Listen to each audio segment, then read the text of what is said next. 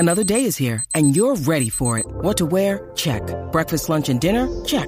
Planning for what's next and how to save for it? That's where Bank of America can help.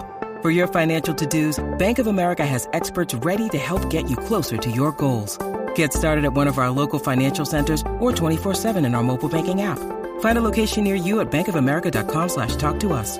What would you like the power to do? Mobile banking requires downloading the app and is only available for select devices. Message and data rates may apply. Bank of America N.A., member FDIC.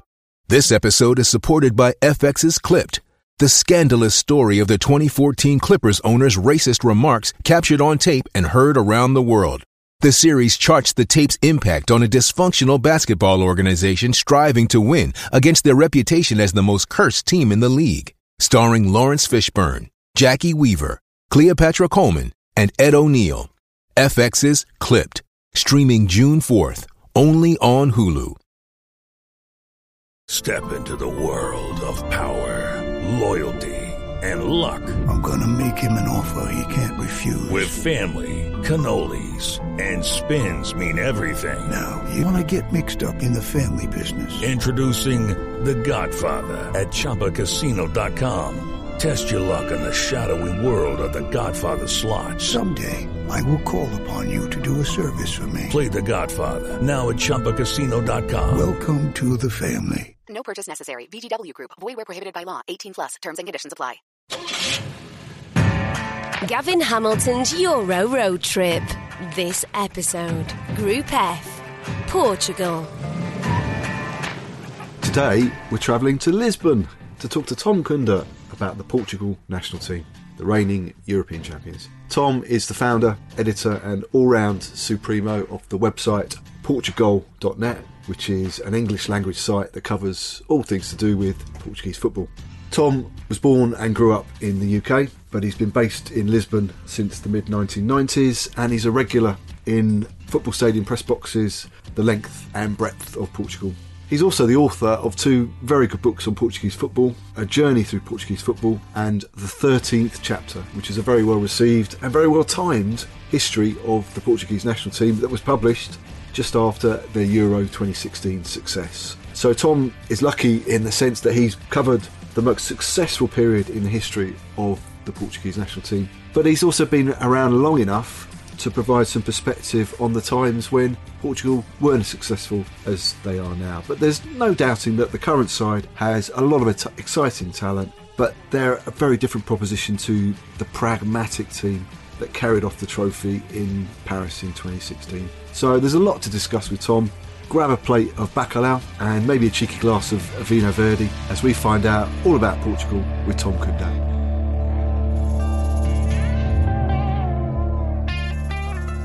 Thanks so much for joining us. It's a golden era for Portuguese football at the moment, isn't it? Winning the reigning European champions, winning Euro 2016, first ever international triumph, followed by, in 2019, the inaugural UEFA Nations League. Is there a simple explanation for why it's happening? Lots of talented players, the right coach with the right tactics. Yeah, good question. I have to agree with you. Absolutely, no doubt. It is the golden era of Portuguese football for the national team. People kind of tend to forget that Portugal, until the turn of the century, they were kind of almost a minnow, you could say, in terms of international football. Before 2000, I think there've been 26 World Cups and Euros.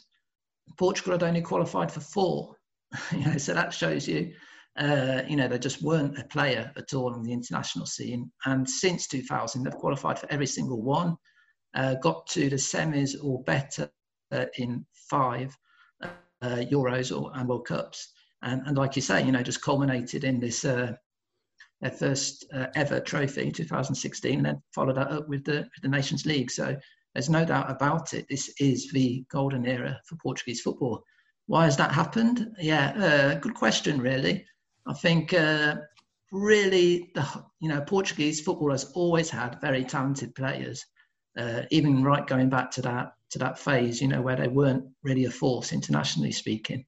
But the problem with Portuguese football, certainly for the national team, has always been the organisation. It's always been really quite chaotic, and some people would even go as far as to say almost non-existent. the organisation, some of the stories you hear about, how amateur it was in the past century are quite amazing. But that's been sorted out. The FPF, or the Portuguese FA, have really got their act together, and it's really professionally run, a really well organised system now, right? And even from building the FPF, the headquarters, which only was inaugurated maybe about 5 years ago, really kind of state-of-the-art complex just outside Lisbon. And all of that has definitely helped, the national team, that the preparations are really first class. And this, the talent, the kind of talent conveyor belt of Portuguese football has just continued. But now I think the whole organisation around the national team is being able to nurture that talent and get the very best out of it. And I suppose one other big factor we can't ignore is that, a lot of these big Portuguese players, they go abroad and they're playing for some of the biggest clubs in the world. Yeah. And this did happen in the past, but it happened in kind of, drips and drabs. You had one player here, one player there, but now you just look at it, Manchester City, Manchester United, Real Madrid, until recently, Juventus, Atletico Madrid, you've got a lot of the biggest clubs all around the world, and they've all got 1, 2 or 3 Portuguese players. And so, that obviously does really help the national team. Yeah. I mean, it's an extraordinary spread of talent around Europe, isn't it? I'm looking at the first team of Portugal. You've got Cristiano Ronaldo at Juventus. You've got Bruno Fernandes at Man United, Bernardo Silva, Ruben Diaz, João Cancelo at Man City, Diogo Jota at Liverpool, João Felix at Atletico, Danilo is now at PSG, having gone on loan there this season, Rafa Guerreiro at Dortmund, and that's before you even get to the sort of guys rocking up at Wolves, and others spread around you. That's an incredible array of talent, and playing, for clubs who are going to be in the final stages of the Champions League and expect to be in the final knockout stages of the Champions League. So, is there excitement in Portugal about this talent, or is there a bit of concern about how do you fit all this talent into one team and create a winning team? Yeah, well, excitement without a doubt, absolutely. Like we just discussed, Portugal's results recently have been very encouraging. But you could argue that the talent available to them now is far greater than in 2016 when they won the European Championship. And that's an interesting question you ask about, a possible problem of how do you fit all these players together, especially from the attacking side. And it has been a bit of a conundrum. I wouldn't really call it a problem. I'd say it's a conundrum for Fernando Santos. We had, just before Christmas in the Nations League, we had that front four, really, of Cristiano Ronaldo, João Felix, Bernardo Silva, and Diogo Jota, and they were all absolutely firing for their clubs. And so the question was, how do you fit them all in a team? And it usually ended up with one of them on the bench. And whoever was put on the bench, that obviously, created a bit of a stir and lots of opinions saying it was the wrong option. So it's the old story, isn't it? Of coaches saying, it's a problem. It's a good problem to have. And so from that point of view, I think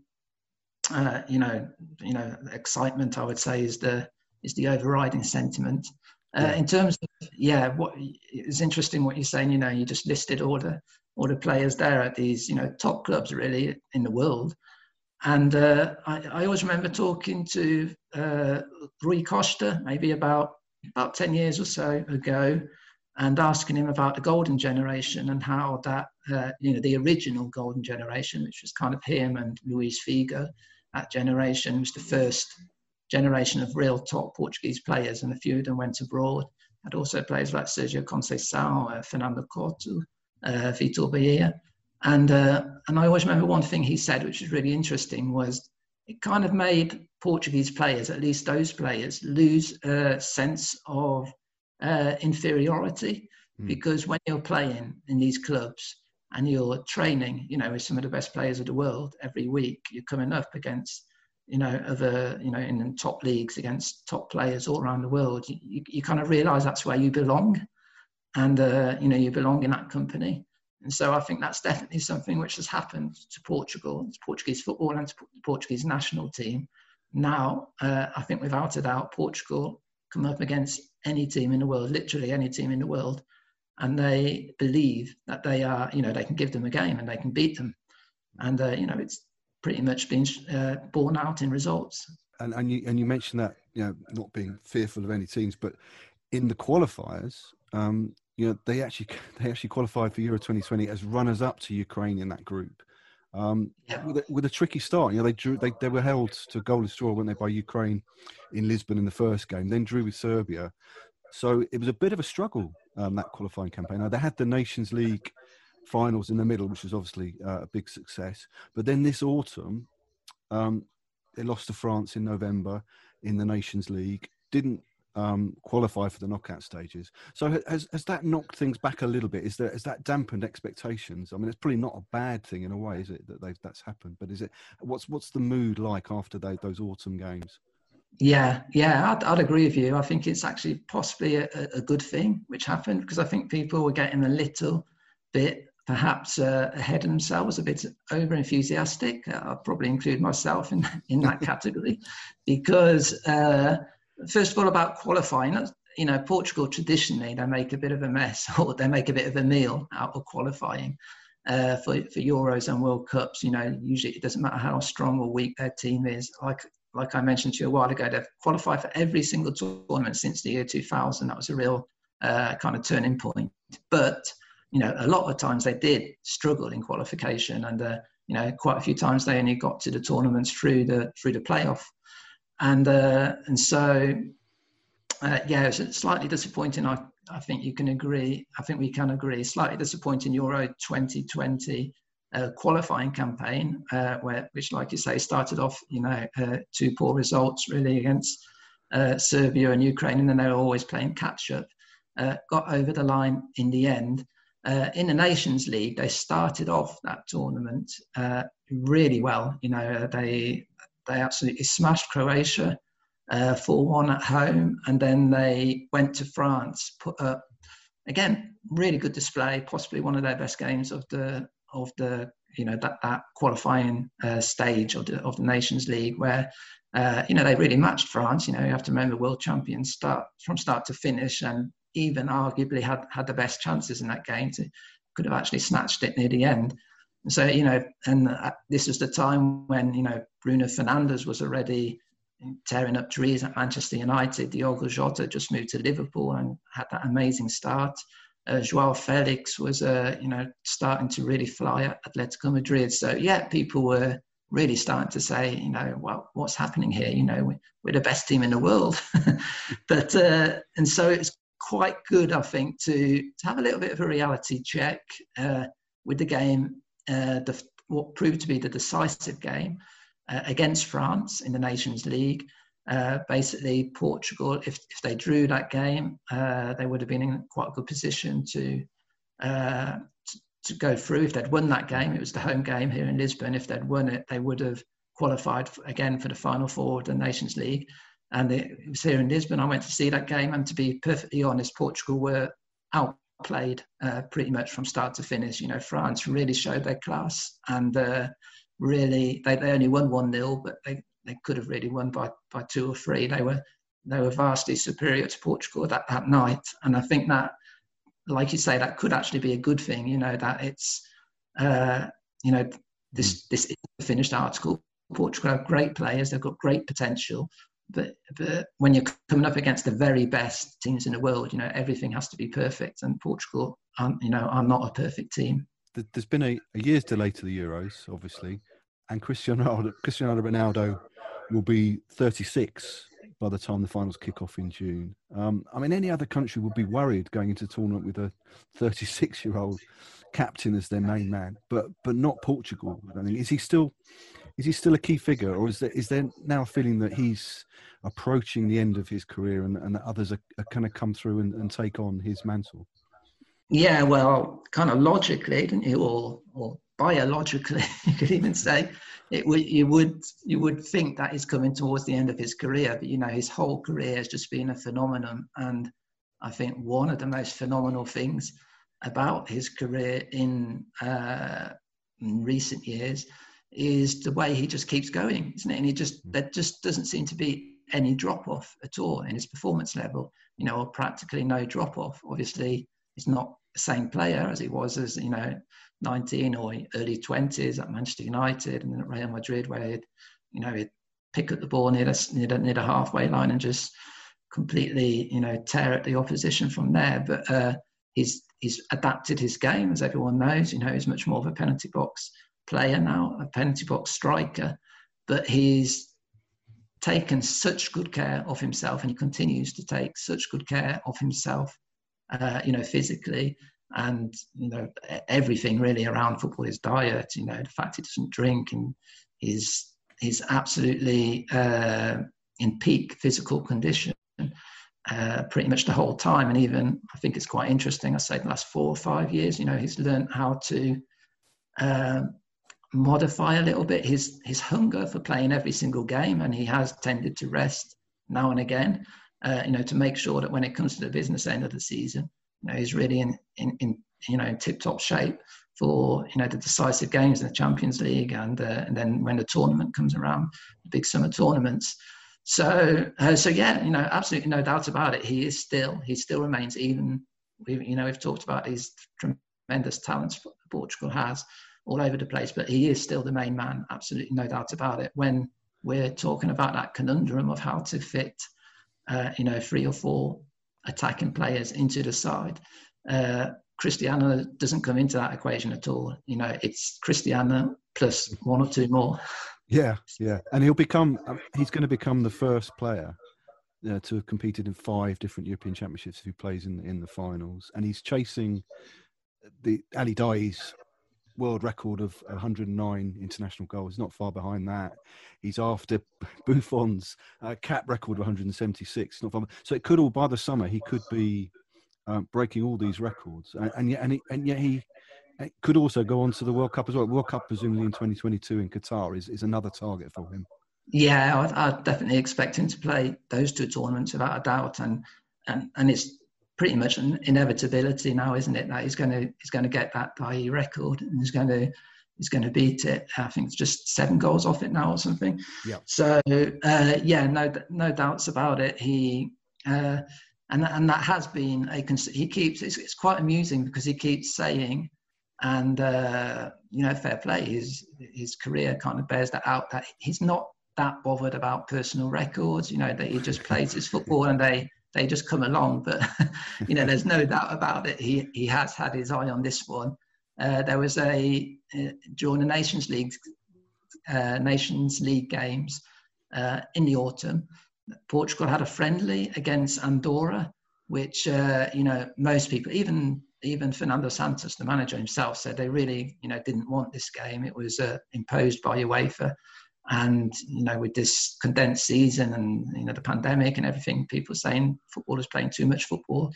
And he just basically said, if it wasn't for UEFA forcing us to play this game, we wouldn't have. And so that game kicked off with Portugal putting up a B-side. Second half, a few substitutions, 2 or 3 substitutions, some of the main men come on. And who comes on? Cristiano Ronaldo, which is a big surprise for everyone, really, because it's a nothing game, and what has he got to prove? Absolutely nothing. And so, but that whole game, the commentators here in Portugal were just talking about, a good chance here for Cristiano Ronaldo to get another 2 or 3 or 4 goals, to get nearer the all-time goal scoring record. And even the way the team played, you could tell it was actually, I was quite disappointed in some ways, because they were kind of funneling the ball towards Ronaldo. It was so obvious. The whole objective of the exercise was to allow Ronaldo to get a few more goals. He only actually scored 1 more in that game. So yeah, there's no doubt about it. That is, that's a big record, which he's definitely got his eyes on. And yeah, I mean, wouldn't it be amazing if he did it in a big tournament? Yeah. A successful tournament at the Euros or at the next World Cup. I'd certainly expect him to play these 2 next 2 tournaments without any doubt, barring injury, of course.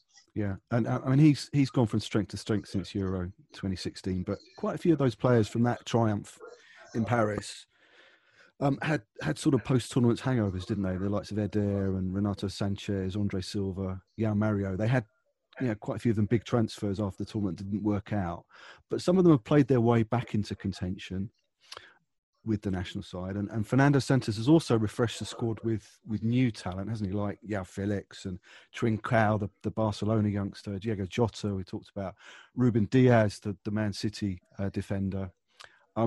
Has there been a conscious decision from Fernando Santos to refresh the squad, or is he genuinely picking players on merit? The likes of Renato Sanchez coming back into the squad.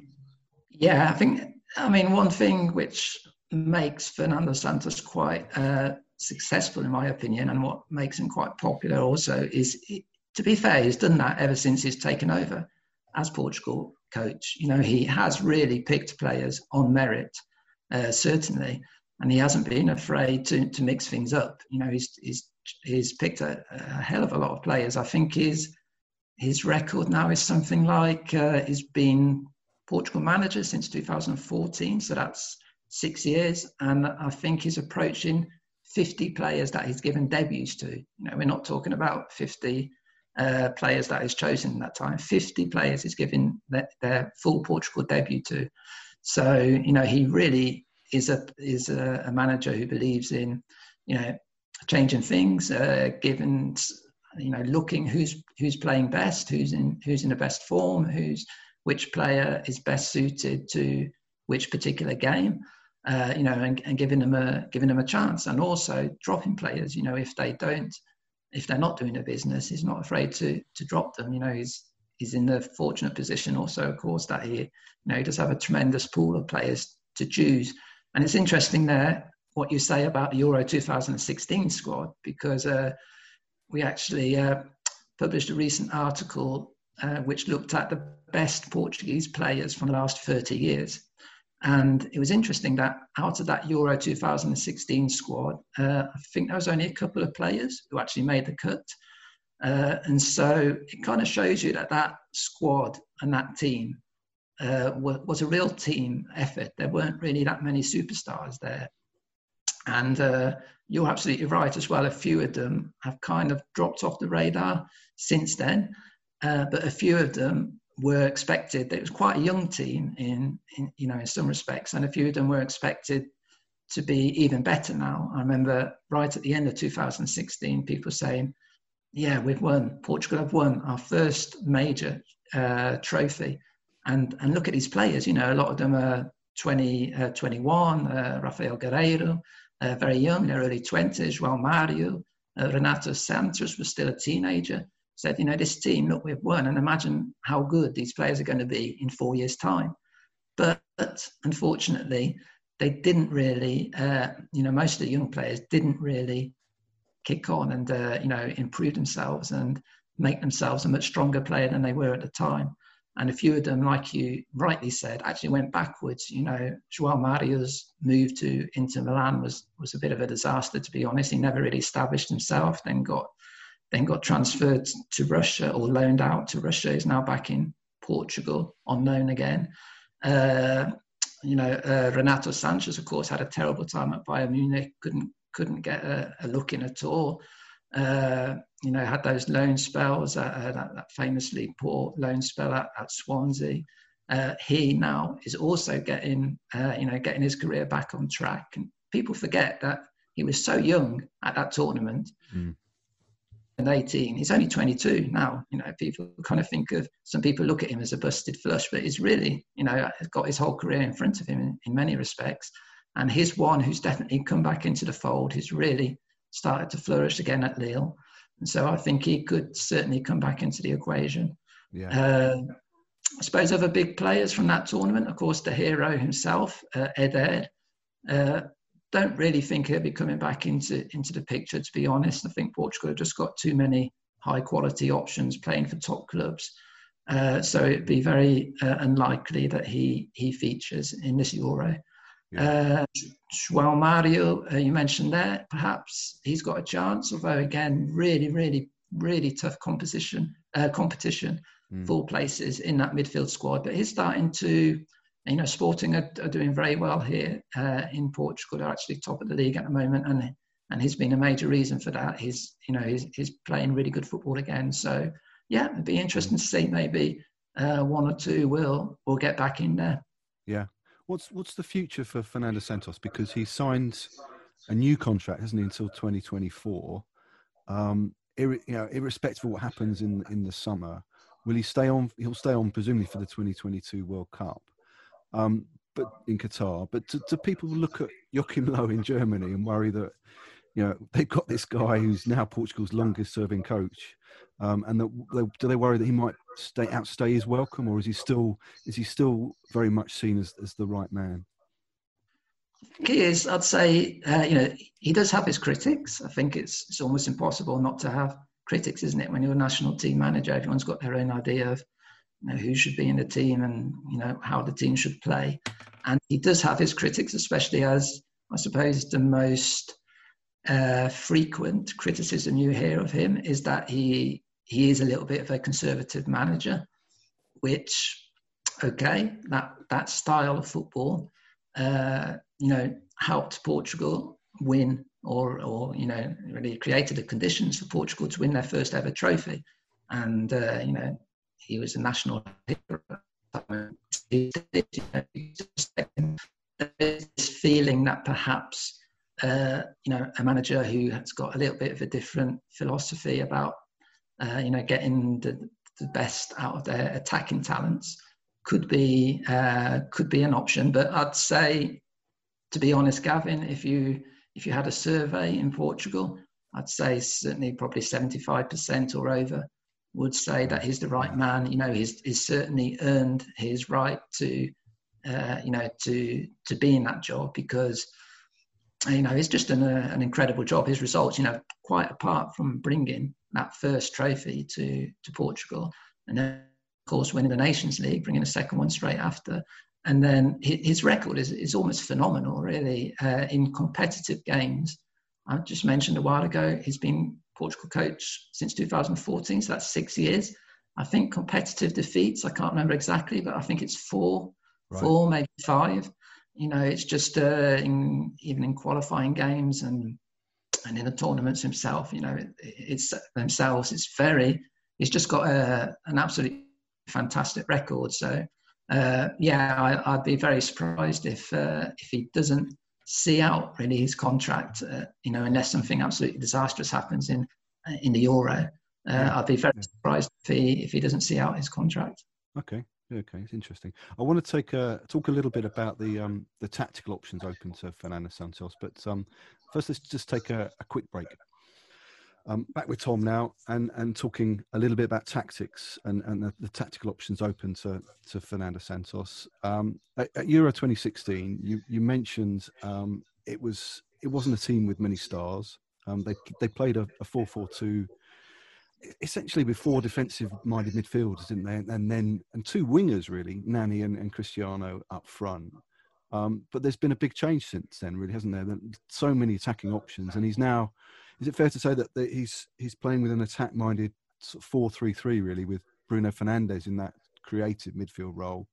You've got defensive midfielders like William Carvalho and Danilo, but then you've got this fabulous front line of Cristiano, João Felix, and then Bernardo Silva or Diego Jota. Is that a fair assessment? Yeah, spot on. That's right. Exactly. Exactly right. It was definitely the way Portugal kind of grinded themselves to victory, didn't they, in Euro 2016? Not really too pleasing on the eye, I'd say, if you weren't a Portugal fan. He has had to change. Like I say, he is a conservative coach, I think, by nature.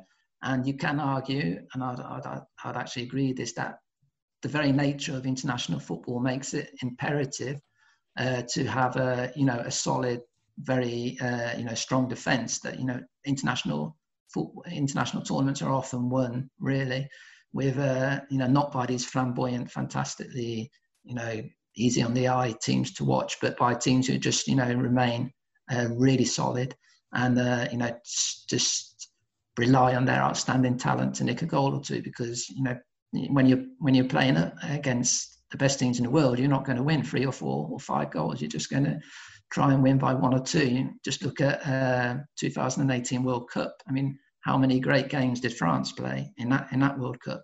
They were actually quite kind of stolid most of the times, but they managed to get the job done and ended up champions of the world. And I think that's Fernando Santos would definitely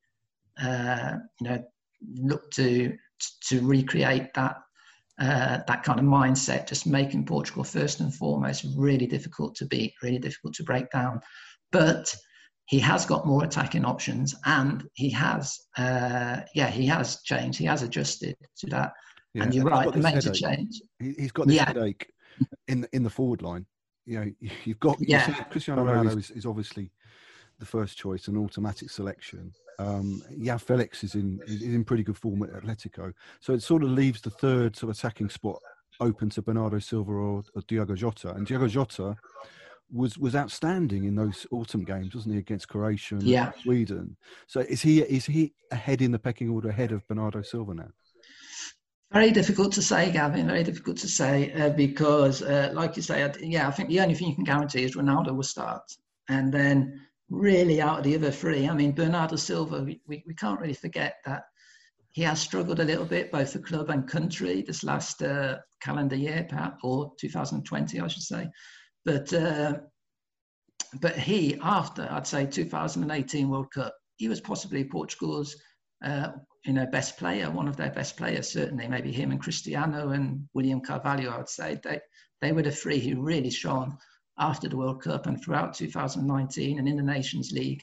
He was probably Portugal's best player. And he went off the boil a little bit. And João Felix and even you could say about Bruno Fernandes himself, but João Felix and Bruno Fernandes for sure, and even Bernardo this last year, their form for Portugal hasn't really replicated, their best form for their side, for their club side. So Bernardo Silva, who in 2019 nobody would even consider dropping him, was actually, a lot of people are saying now he should perhaps be the one to drop out, and it should be Ronaldo, João Felix, and Diogo Jota up front. Fernando Santos himself is actually made Diogo Jota the fall guy. I remember against France, that decisive game I was talking about for the Nations League, he started on the bench, and that was right at the time. He'd just joined Liverpool. He was scoring goals every week. He'd played that game against Croatia, where he was Portugal's man of the match. He then played against Sweden, the home game, when Cristiano Ronaldo couldn't play that game because he had COVID. And so he played that game and he was man of the match again. So people said, no, Diogo Jota, he has to start. But Fernando Santos didn't see it that way.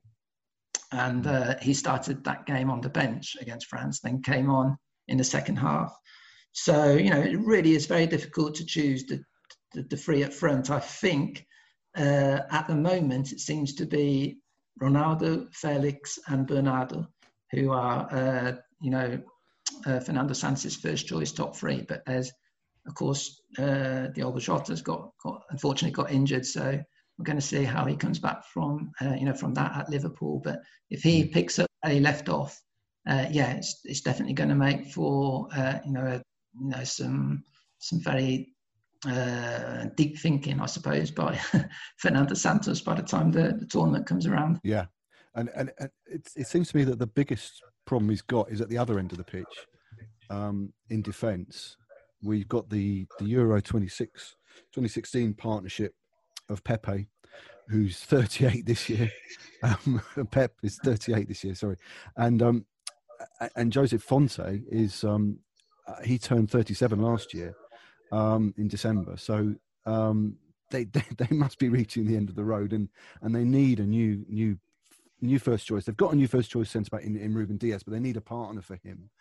And does it also mean that they're not going to try the 3-4-3 formation, which a lot of teams are playing, because they don't have the centre-backs, even though the full-backs probably better suited to a sort of wing-back role? But that seems to be his biggest headache. Yeah, I think that's a bit too radical for a bit too much of a radical change for Fernando Santos. A lot of people have been calling for that 3-4-3 formation with the wing backs, because like you say, Portugal's they've got problems at centre back, but in terms of full backs, they've got really a set of players who seemed absolutely ideal for that kind of role. João Cancelo is playing that kind of. He almost seems to be playing as a wing back for Manchester City. Really attacking there.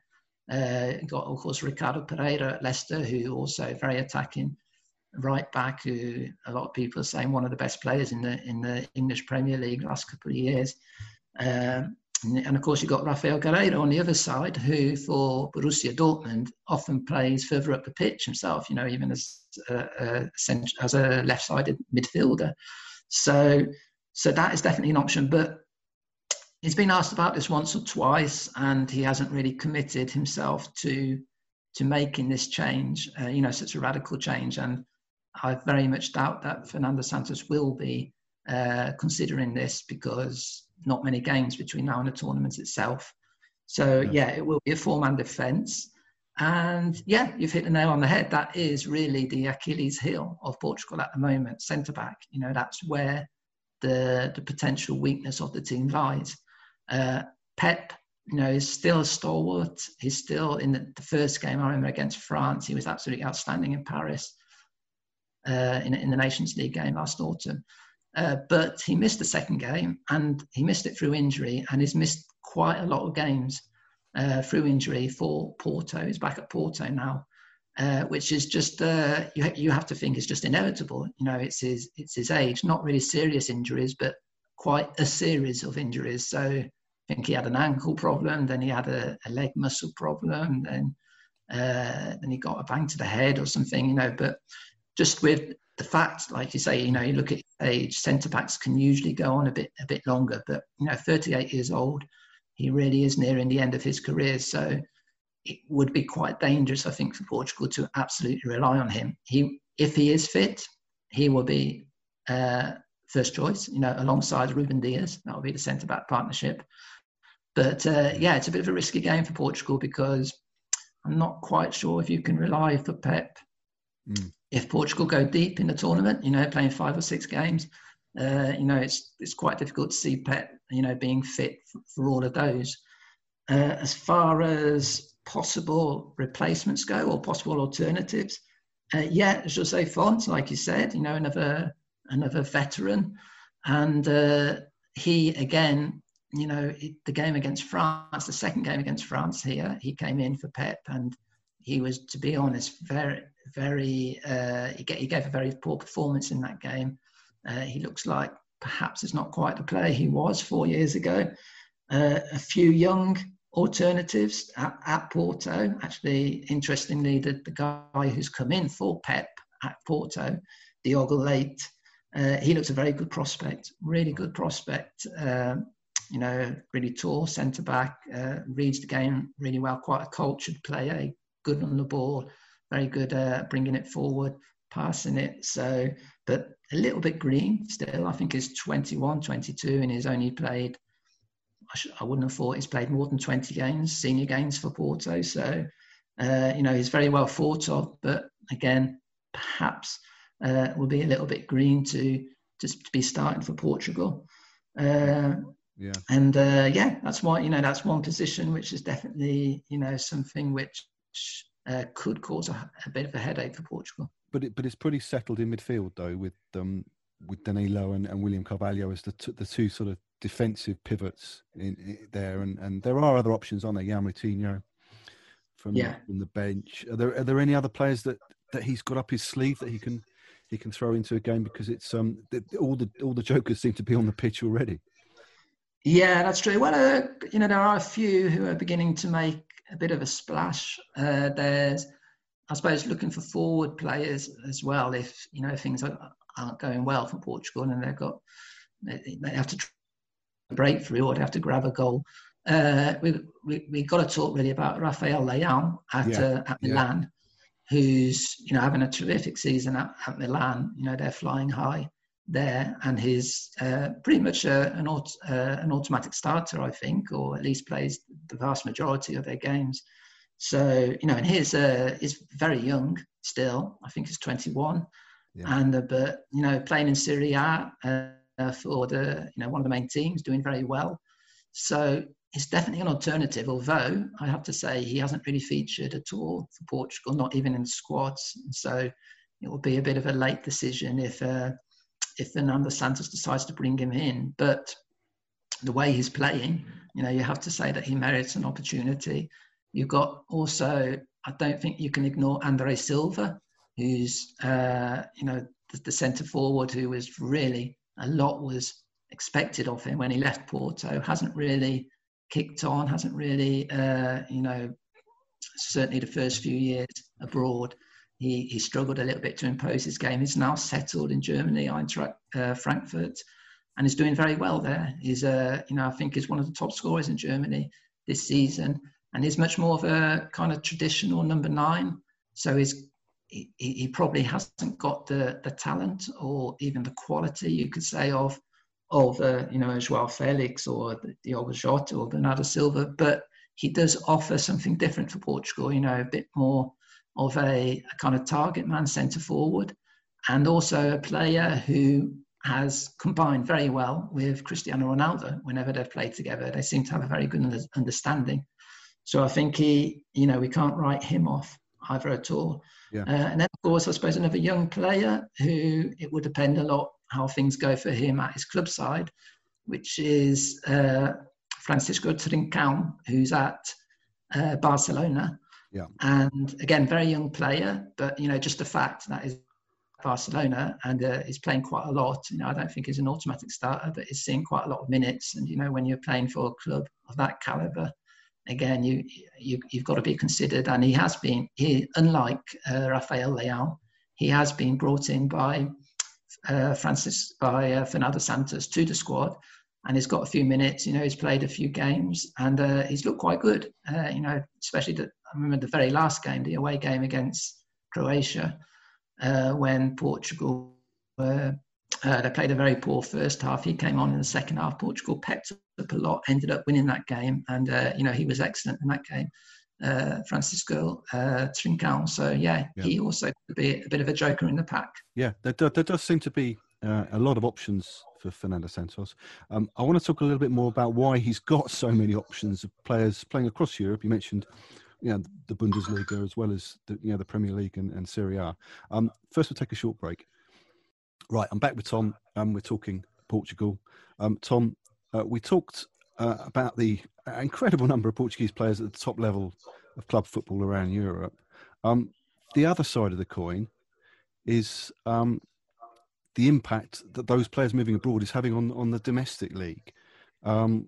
We talked about that earlier, and the Portugal squad at Euro 2004, when Portugal hosted the tournament, had 16 players based with Portuguese clubs. By the 2018 World Cup, that figure dropped to 6.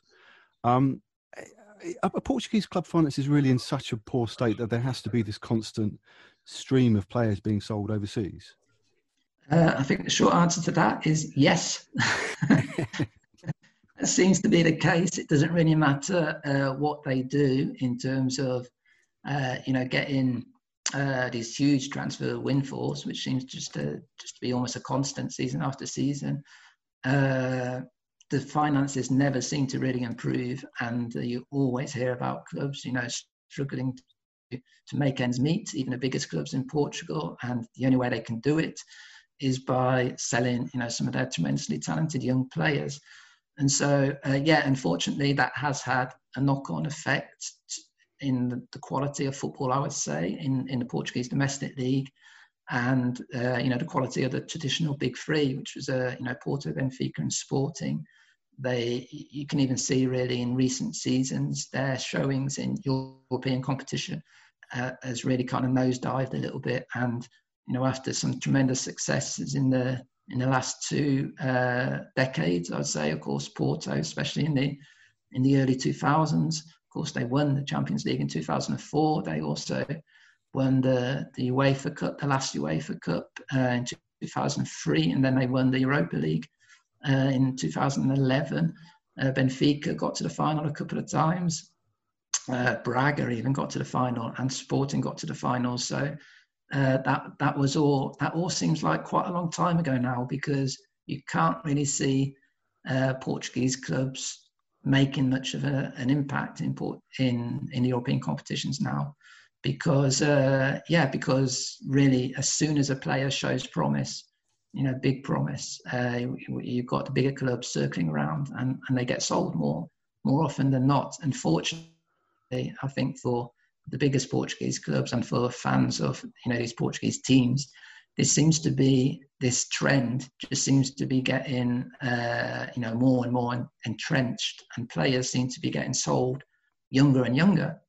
Bruno Fernandes was a bit of an outlier in that he was 26, 27 when he went from Sporting to Manchester United. Because, very often, just look at João Felix. I think he wasn't even 20 when he was sold from Benfica to Atletico Madrid. And you have a look at just other recent examples, so many of them, Renato Sanches, a lot of these players, like we just mentioned a while ago, Francisco Trincão, really as soon as they start making a name for themselves, a big club comes in for them. I think that's also a little bit Portuguese clubs being a victim of their own success, because a lot of these players have proven that they can really cut it in the biggest leagues and for the biggest teams. And so obviously that makes these big clubs and these big teams more willing to take a chance on them and to pay big for them. And Portuguese clubs really are not in a position to refuse big offers. And that's just from the club's point of view. Then the player himself, of course, I think it's even harder probably to refuse these kinds of offers. Sometimes people criticize these players and criticize their agents and say, obviously for the good of their career, it would probably be better. I think Renato Sanches is a case of point. It'd probably be better to stick around at Benfica for 2 or 3 years, play Champions League football every year, even if it's not for a team that's going to win the competition, but at least you're playing in it, and you're playing every week, and you're improving. And then when you're a bit more mature, make the move then. But that's easier to say. But these players, the kind of money they're offered when they switch, it's just absolutely no comparison. I always use the example, Nani, when he left Sporting for Manchester United, his wages increased 17-fold.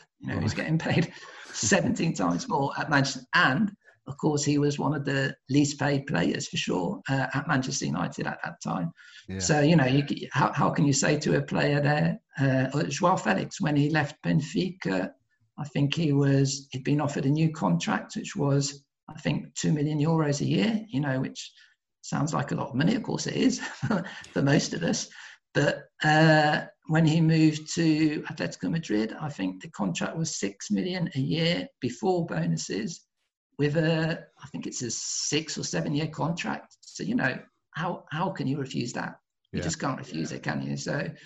So unfortunately, finances dictate that. I think this is a trend that will be certainly continuing for the near future. It's not just players who are being exported, is it, as well? Because you've got Portuguese coaches working all over Europe and further afield as well.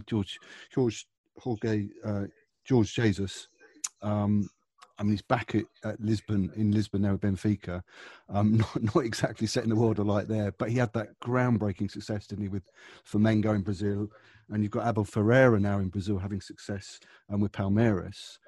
Is there a Portuguese coaching philosophy that clubs are buying into, or is it more a case that some people and some coaches are sort of following in the slipstream of the likes of Jesus and Jose Mourinho in Europe? Yeah, I think it's two things. It's that coaches and young prospective coaches look at the success of Jose Mourinho and then later on André Villas-Boas and managers like this, Leonardo Jardim and Paulo Fonseca, you can say, and they can see that this is a route to fame and fortune, I suppose you can say. And, you know, if they're ambitious, they can really make a huge name for themselves. It's interesting also, a lot of these coaches weren't really big players. And so, you know, you don't have to be a world-class player to become a huge player in the world game. So yeah, it's been that they definitely were kind of standard bearers, as Jose Mourinho, more than anyone, of course. And yeah, it has been definitely a trend, which and it's another thing, of course, where success breeds success. It's a two-way thing, because clubs from all over the world, they see these Portuguese coaches, and most of them, you know, or a lot of them have been very successful, and some of them have been incredibly successful. So Jorge Jesus went to Flamengo. They had their most successful season for 3 decades, won the Copa Libertadores for only the second time in their history. Last time was when they had the Zico and that team in the 80s. So that kind of, you know, that tells you how long they've been in the doldrums. And he won that, and then he won practically everything domestically, and he even, you know, he even gave Liverpool quite a good game, didn't he, in the World Club? That's right, yeah. Final. And it was very interesting, because as soon as that happened, okay, Jorge Jesus, I think when he was still there, actually, still in Brazil, all of a sudden, Josualdo Ferreira, former Porto coach, who was the other one? I can't remember. Sab Pinto more recently. Right. There was 3 or 4. I can't remember all of them, but 3 or 4, you know, Brazilian clubs, big Brazilian clubs, recruited Portuguese coaches. And like you say, now Abel Ferreira has been the most recent one, and he's also, at least so far, he's been very successful at Palmeiras. So yeah, you know, it's a trend, just like Portuguese players. You know, it's incredible to think about it, really. You know, this country of 10 million people has really been a hotbed of Portuguese football talent in terms of players now for a number of years. And now the same thing's happening with the coaches. Yeah, but now we can't talk about the market for football talent in Portugal without mentioning Jorge Mendes, Mourinho's agent to many people. The man who was recently bizarrely named Agent of the Century by an awards ceremony in Dubai. I won't credit them, but it's an event that Mendes is involved with every year, and somehow Ronaldo wins awards every year. Ronaldo being probably Mendes' highest profile client. But I mean, it's a serious thing though, isn't it? Because almost the entire Portugal squad is represented by Mendes and his Gestifute agency. That's inevitably led to suspicions that his clients are gaining sort of favourable treatment in the national team. Are people right to be suspicious of Mendes and suspect that he has influence on who makes the Portugal squad? Oh, that is a real well, I just opening a can of worms. Opening a can of worms. But, this theory is something which does the rounds often here in Portugal. First of all, Fernando Santos, of course, I suppose, who's the person who could most directly answer this question. He himself has been asked this question, and he insists that it has no bearing at all on who he selects. I remember when he was asked this question a few months ago, he said, "I don't even know who the agents are or some of my players. You know, I'm not. You know, that just doesn't concern me." So, and I think, you know, he's certainly viewed, and you have to take that as face value. He seems a very honest and decent man. Fernando Santos, I wouldn't expect him to lie brazenly about that. I do think perhaps the influence, there is an influence there, but perhaps in more subtle ways, such as if you are a Jorge Mendes player, you have much more likelihood or a much higher chance of being transferred to a high-profile club or a club, where you'll get noticed more. And so, from that point of view, certainly.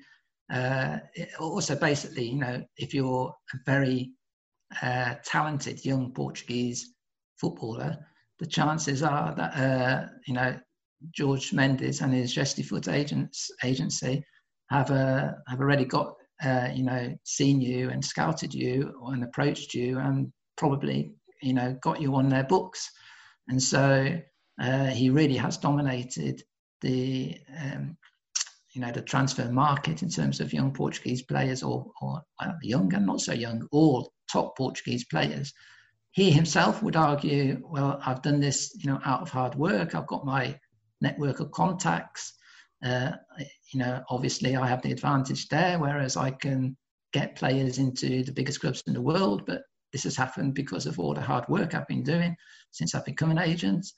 Other people think it's far too, it's just too much. He's got too much of a monopoly.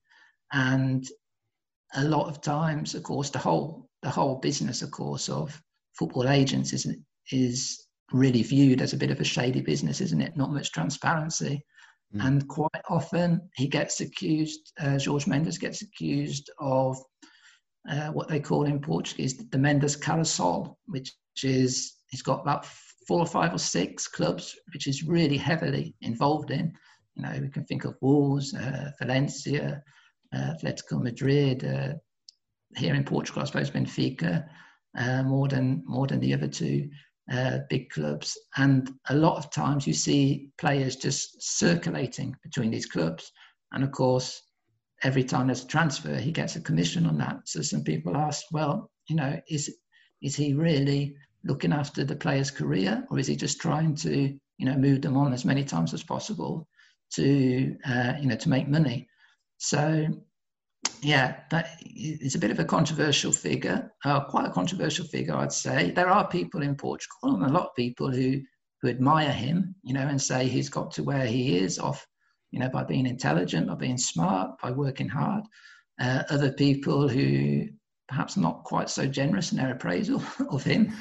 And as far as the national team goes, it's an argument which goes on and on. I guess there's an element of chicken and egg with it, in the sense that if Mendes wasn't securing sort of big transfers for clients like, say, Diego Jota or Pedro Neto to Wolves and then Liverpool, then they wouldn't be getting the chance to play in European club competition in the way that they would have done if they stayed in Portugal. So they're increasing their chances of international selection. So they're the national teams benefit from that, but then Mendes is also benefiting enormously from his cut of these deals, isn't he? So it's a sort of he's benefiting, but then he would argue that these players are benefiting as well from their careers. And they're freeing up places at home for youngsters to come through. So this whole carousel, as you say, is sort of just carries on. No doubt about it. And there are people here in Portugal, a lot of people who say Jorge Mendes has been brilliant for Portuguese football. He's been superb. He's got, if it wasn't for him, perhaps these top players, wouldn't be in his clubs, in his top clubs, and then they wouldn't, if it have such a high profile, perhaps they wouldn't improve so much as players. Perhaps, same with coaches, and so it's not all one way. It's not people saying, oh, what a bad influence he is, and why has he got so much? Why does he have so much say? Who is he? He's only an agent. There are people who recognise, I think, or acknowledge that, or can argue that is actually, it's a good thing for Portuguese football that there's such a powerful agent. I suppose the only problem is, don't know if it's out of jealousy or maybe out of, just wanting to make it a bit more of a level playing field. It just seemed to be that he is just so dominant, and he's got so much power that he kind of perhaps even without wanting to, maybe he can influence things a bit too much. What's the general feeling in the country about the Euros coming up, in terms of, we talked about how exciting this team could be? Will the flags be out straight away at the start of the tournament? Will it be more of a case of people warming to the team as the tournament progresses and they progress through the matches? Yeah, well, I think they're going to have to. Portuguese fans are going to have to be out from the start, really. When you look at that group, it's such an exciting group in some ways, but it's a bit of a shame. I was saying to, chatting to some people here and some fellow journalists, and they say, even though it would hurt Portuguese chances, it's a little bit of a shame that this isn't in the old format where only 2 teams qualify. Yeah. Because imagine that, this group with Germany, France, Portugal, and Hungary, who of course will be playing in their home venue, and who seem to Hungary in Budapest, Germany in Munich, and then France. I mean, that's quite. And then the world champions, So it's a massive task for Portugal. So, and of course it could all go very wrong very quickly. With such. Having said that, Portugal historically they tend to do better. I think this is also going back to their struggles in qualifications. They tend to play better the better the opposition. So that could actually be good for Portugal. The fact that they're really going to have to be on it right from the get-go. And I think I suppose a lot about this tournament and how successful this tournament is and how much excitement it generates. I suppose, of course, a lot will depend on the pandemic, right? And if there's, if that's under control and if fans are allowed back in the tournament, in the stadiums, that will, that would just make it completely different, won't it? And it will, and if that is the case, I think, we can look forward to an absolutely tremendous tournament. And from Portugal's point of view, or from the point of view of that group itself, it should just be really exciting. And I hope that we will be back in the stadium soon, Tom. It would be great to catch up with you back in Lisbon for a glass of Vinho Verde and some bacalhau and all the things I'm missing from Portugal. It's been great talking to you, and let's meet up soon. Thanks ever so much. Yeah, okay, good stuff, Gavin. Good talking to you too, and I'll take you up on that offer. Maybe start it off with a little glass of port as an aperitif. Excellent. Thanks for listening to this podcast. If you liked it and you want to find out more, there's a new podcast with a different journalist from every single country competing in this summer's European Championship. You can find them all wherever you listen to your podcasts. Don't forget to subscribe and follow this show so you know whenever I release a new episode. And you can find out more great sports podcasts on the Sports Social Podcast Network. Just head to sport-social.co.uk. Gavin Hamilton's Euro Road Trip. Follow and subscribe now so you never miss an episode.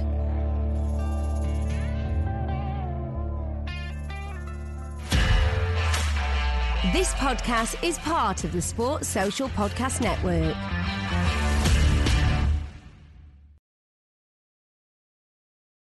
Sports Social Podcast Network. I'm Victoria Cash. Thanks for calling the Lucky Land Hotline. If you feel like you do the same thing every day, press 1. If you're ready to have some serious fun for the chance to redeem some serious prizes, press 2. We heard you loud and clear. So go to LuckyLandSlots.com right now and play over 100 social casino-style games for free. Get lucky today at LuckyLandSlots.com. Available to players in the U.S., excluding Washington and Michigan. No purchase necessary. VGW Group. Void where prohibited by law. 18+. Terms and conditions apply.